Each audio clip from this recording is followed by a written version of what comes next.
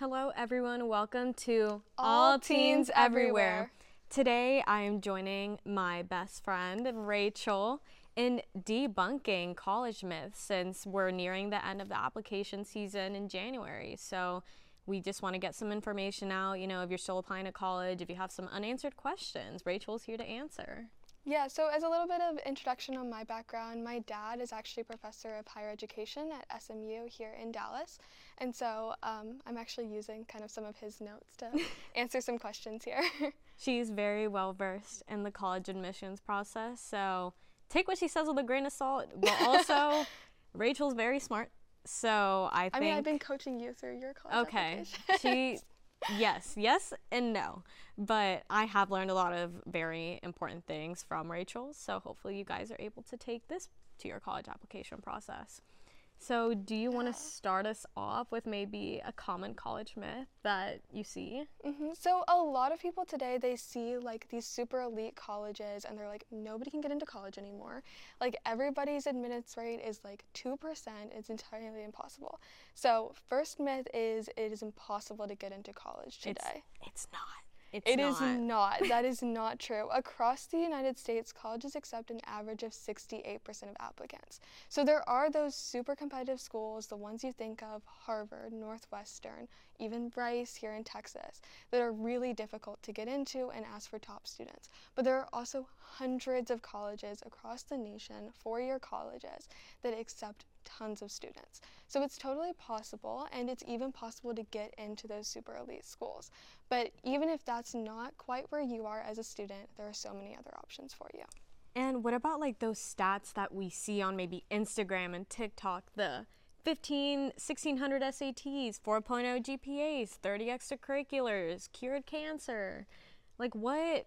Those are the types of students that we think are like getting into these schools, but is that true? So obviously those students are extremely accomplished and have had done so much in high school, and that's great for them, but not everybody's like that. So each college is going to look, and especially those elite colleges are going to look at what we call holistic review, and you're going to hear that at tons of college application sessions and everything. So holistic review means that they're going to look at every part of your application somewhat equally. So your essays, your test scores, if you choose to submit them at those test optional schools, your GPA, your rigor of schedule is one that's kind of lower down but matters a lot to some places. And they're going to take all of that and piece it together, extracurriculars, they're going to take all of that, piece it together, and try to get a full view of you as a student. So that means that even if you don't have that 1,600 SAT, but you're really involved at your school, and maybe you're a varsity athlete, on student council, on the mock trial team like we are, there's other ways for you to be really involved. And also on test scores at those test optional schools, they're starting to understand that is not the best measure of a student. So even though you see those stats online, nobody can really be boiled down to their numbers in that way. Each student is very different, and their application has to be looked at differently. So you mentioned two things that I kind of want to explore more, but the first one that I noticed was the quote-unquote test optional. And I know a lot of college counselors and not the colleges themselves, but a lot of college counselors try to say that it's not really test optional, they're just saying that, but at the end of the day, it's not necessarily what it seems. You must submit your test scores. You feel pressured to submit them, even if it's test optional. So is that true? Is that the reality, that even though it's test optional, they're really not? So there's going to be two questions that I would recommend that you ask when you're going to a school and they say it's test optional. First off, is it test optional for merit scholarships? Because if merit scholarships and you're trying to get those, they're not test optional, then your test score matters and you need to submit it. If the other question is going to be, what is the acceptance rate for students who submit test scores compared to the one for students who do not submit test scores? So if you see that acceptance rate is way higher for students who submit test scores, that might be a clue that they're still looking at those test scores and those still matter to them. Now, some schools truly are test optional and really do not look at it either way. But it is good to ask those questions and start to get a gauge of, is this college really being truthful here, or is there kind of something else? And kind of to build on that, I'm applying to a school that is test blind. So can you kind of explain to the listeners what that is and what the difference? Which school are you talking about? Pitzer. Actually, why don't you explain it? Because yeah, okay. With test blind, yeah. Take what I say with a grain of salt for real this time. Rachel has facts. I'm talking about my own experience. So Pitzer College is a liberal arts school in California, and they are fully test blind. Once COVID happened, they're not test optional. So they won't take test scores? No, you do not submit your test scores. On the application, it's weird, like it lets you put in a test score, but when you're submitting the application, like that's not on there. So instead of going test optional, they just don't take the test score into consideration with your application. And if you don't want to submit your test score but are also kind of concerned about the myth that Rachel and I were discussing, maybe test blind schools are more down your alley because nobody's submitting a test score. You're not being compared against anybody. Maybe you're 1200 to a 1440. Like there's no comparison because there's no test scores being submitted. So I personally like that because it kind of like evens out the playing field in terms of the SAT and ACT don't even matter to them. But it's, again, like Rachel was saying, the kind of route that you want to take with the merit scholarships, with the acceptance rates, with the average SAT score.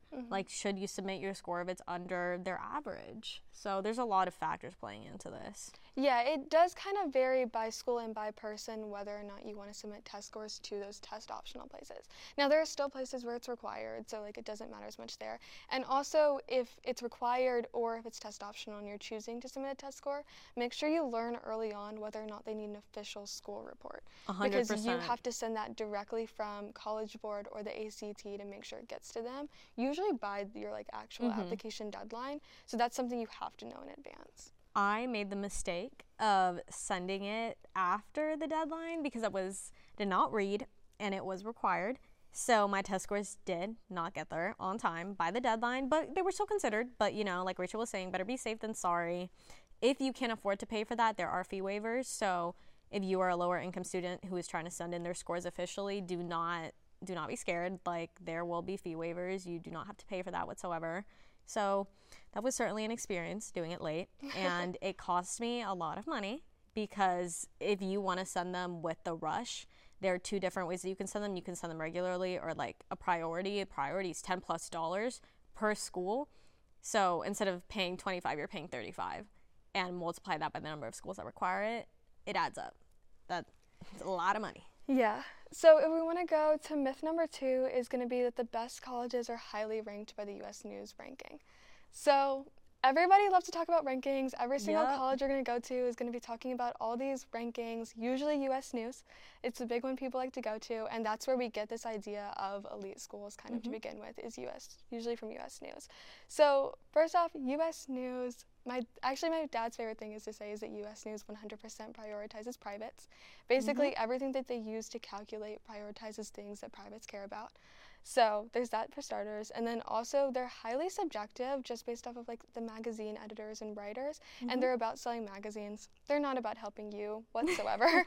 They're 100% trying to get on college's good side and selling magazines. So just because your school is not like the #1 most highly ranked thing ever does not mean that it's a bad school. No, 100%. U.S. News, I'm starting to not trust it, specifically like seeing what schools are ranked above other schools. It's making me question the legitimacy of it. So what do you recommend that students look at instead to determine if a school is a fit for them academically in terms of how good that program is? So this is now going to sound contradictory, but U.S. News is actually not a bad place to start. So don't take what they have with a grain of salt and don't put too much priority on rankings. But actually what they have that's really helpful is that you can rank by top programs on there. So rather than looking at your school, you can look by major and kind of learn what schools kind of have a good program for my major. And then you can go and do your own research on that and kind of learn more specifically about what you're looking for at a program and whether or not they have that. So it can be a really good starting place, but it should not be your end all be all. I need to go to the #1 school, and if not, I'm gonna fail at my career. It's not that serious. It's never that serious. It's a starting place. So kind of there. Okay, awesome. So kind of going back, I just remembered the other myth that I kind of wanted to discuss is if you want a higher GPA, you should take easier classes. And I know this has been debunked, but there's still people that want to have higher GPAs, and in terms of doing so, they do choose the easier non-AP, non-honors classes. And you mentioned rigor. So how does that kind of like tie into that myth? I want a higher GPA, so I'm going to take easier classes.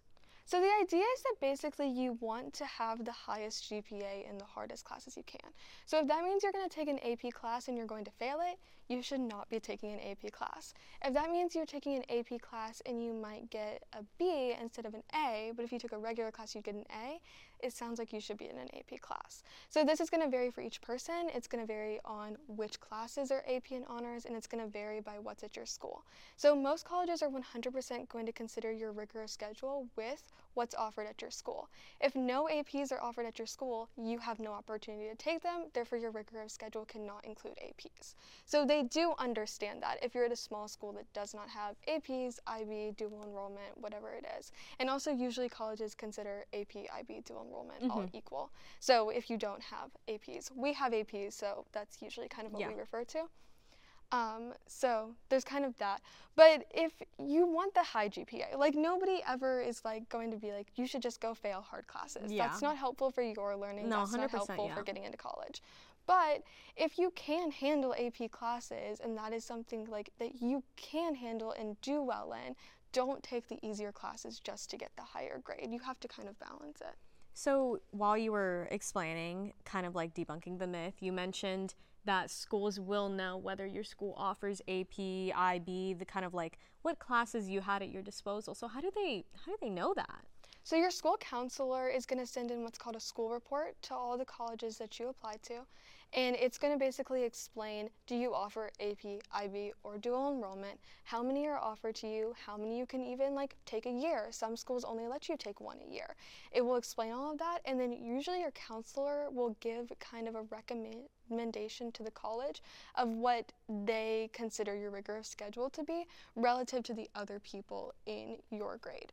So it is relative to what's at your school, not relative to what people like across the country, their rigorous schedule is. So that's something your counselor is going to determine. Each counselor kind of takes it differently, but you really shouldn't worry if you are truly challenging yourself in school. It will like the counselors know what they're doing. They will reflect. The school report will reflect that for you. Okay, awesome. So our next myth. Yeah, our next myth is that the Supreme Court outlawed the use of race in college admissions. Affirmative action, people. Affirmative action. So I'm sure most people who are applying to college right now who affirmative action would usually apply to saw over the summer that the Supreme Court kind of took down the use of affirmative action in colleges. And that's going to be private and public colleges across the United States. So what they really took it out of is it cannot be used in the actual decision process. So the colleges can still use race to recruit students to apply. They can still use it after a student is admitted. They just cannot use it in the process of actually determining whether or not a student is admitted.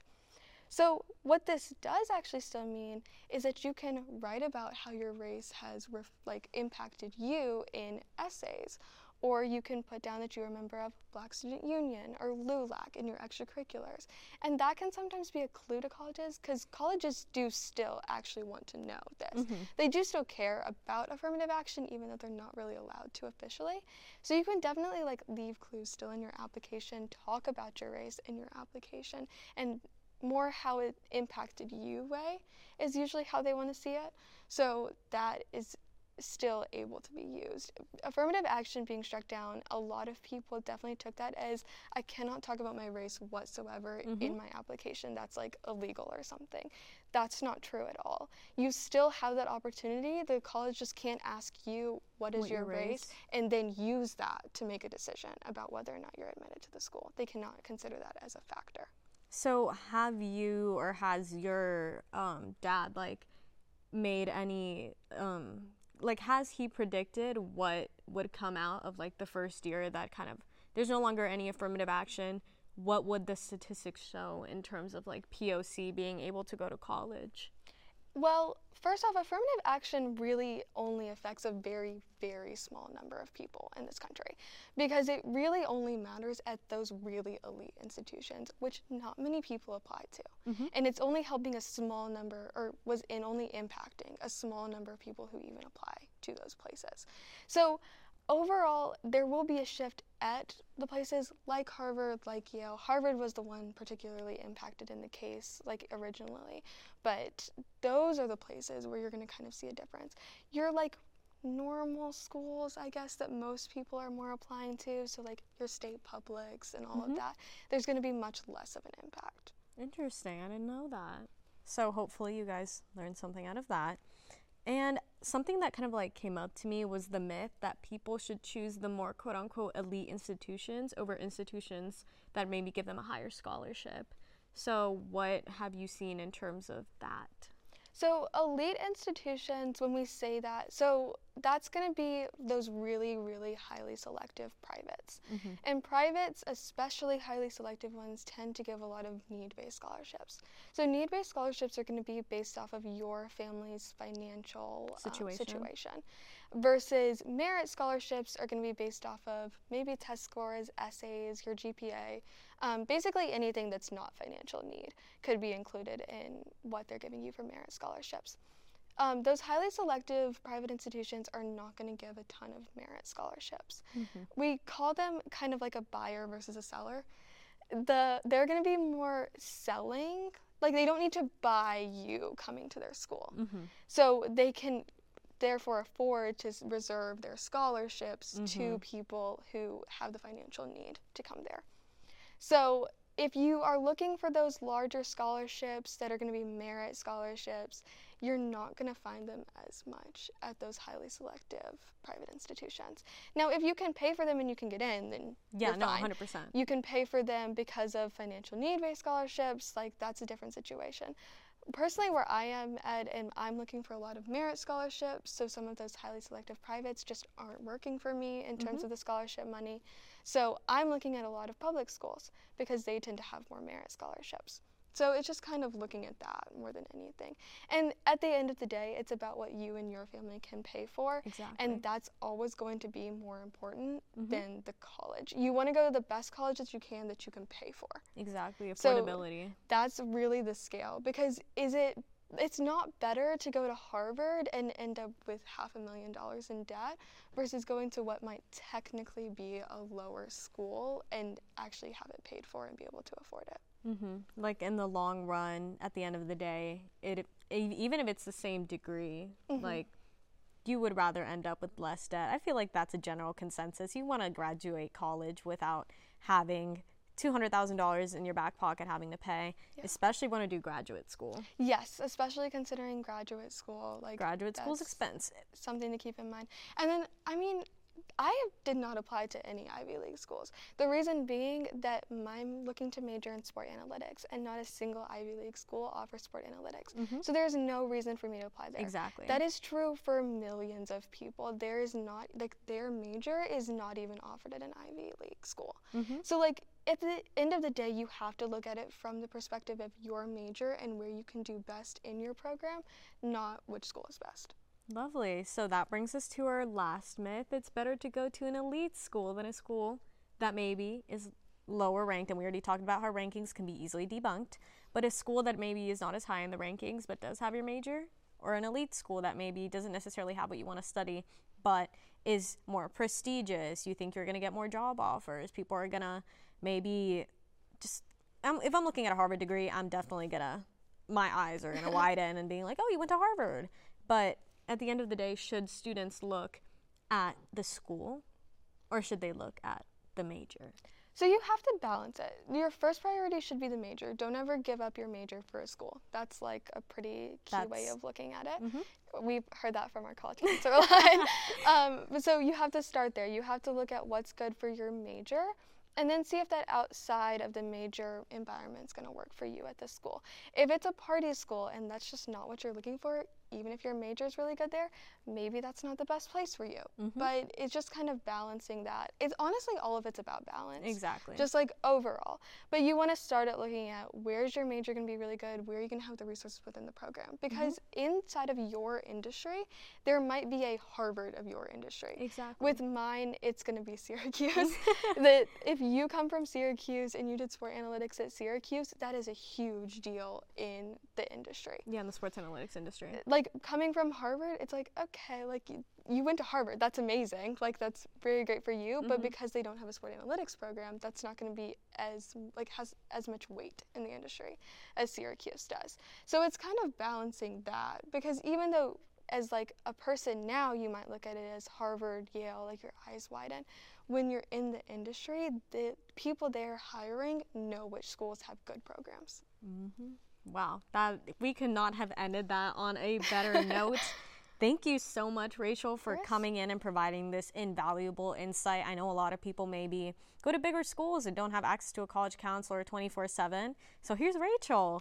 She can provide you what she knows. And like I said at the beginning, take all of this information with a grain of salt. We are not professionals. Don't quote us as we are. Just take that as like general guidelines. Yes. You can do with it what you wish. Exactly. Hopefully that kind of like guides you in the college admissions process. Thank you so much for tuning in.